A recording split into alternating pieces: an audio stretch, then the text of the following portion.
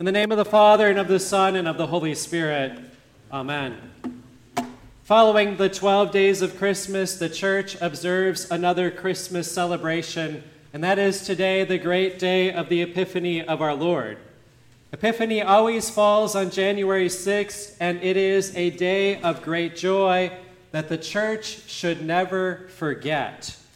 As the church year developed in the early church, Christians began observing and celebrating Epiphany on this day as a combined Christmas and Epiphany long before Christmas became its own fixed day in the church year calendar. The importance of this day is still seen in some places across the globe. Several European countries observe this day as a national holiday. In Spain and some Latin American countries, few gifts are given at Christmas time. Instead, the tradition of giving gifts is something that is done for them on this day, the day of Epiphany, reflecting the gifts that the Magi gave to Jesus when they came from the east to worship him. Not only has this become a forgotten feast of the church in America, but events 3 years ago at our nation's capital have become an annual observance of sorts on January 6th, seemingly to keep the anger going against opposing parties. How pitiable we have become when we allow this Christian holiday to be overshadowed by politics. The word Epiphany occurs 7 times in the Greek, that is, the Greek New Testament. In each of these occurrences, the word is translated as appearance.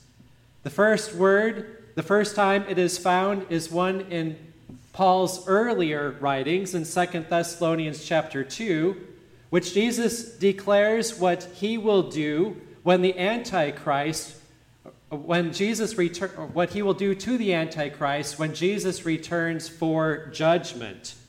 It is written there, "And then the lawless one will be revealed, whom the Lord Jesus will kill with the breath of his mouth and bring to nothing by the appearance," epiphania, "of his coming." The remaining occurrences of this word are in St. Paul's last writings.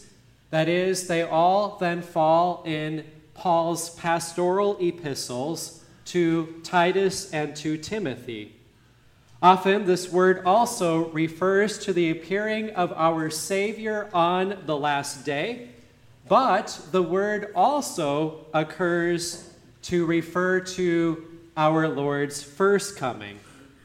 In 2 Timothy chapter 1, it is written, "Therefore, do not be ashamed of the testimony about our Lord, nor of me, his prisoner, but share in suffering for the gospel by the power of God, who saved us and called us to a holy calling, not because of our works, but because of his own purpose and grace, which he gave us in Christ Jesus before the ages began, and which has now been manifested through the appearing, epiphania, of our Savior Jesus Christ, who abolished death and brought life and immortality to light through the gospel."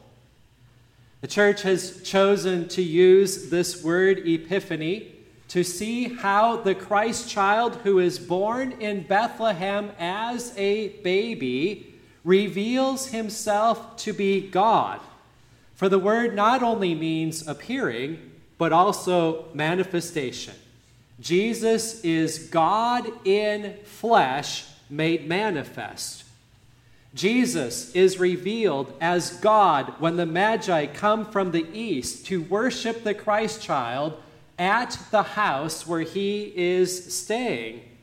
It is evident that he is not an ordinary child when the star arises to indicate his birth.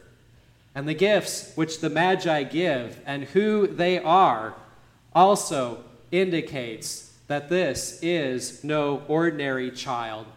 So alarmed by the birth of this child, Christ the King, Herod saw to it that all the baby boys in the vicinity of Bethlehem be put to death that are aged 2 and younger. He is threatened by a king. Now, the tradition of gift giving came from the Magi. As Christians, it is important for us to understand the difference between gift and the response or the work. You see, we stand before God acquitted of our sin, not from our response to the gospel or from the works that we do. The response and the works follow the receiving of the gift. So even if the works that we do are loving God or our neighbor, giving gifts to those whom we love, or giving gifts to those who need them, or acts of Christian service, these will not earn favor with God, but instead we do them because we have received a gift from God and we have been received into his favor. And so we stand by the grace of God acquitted because we are recipients of this gift of God.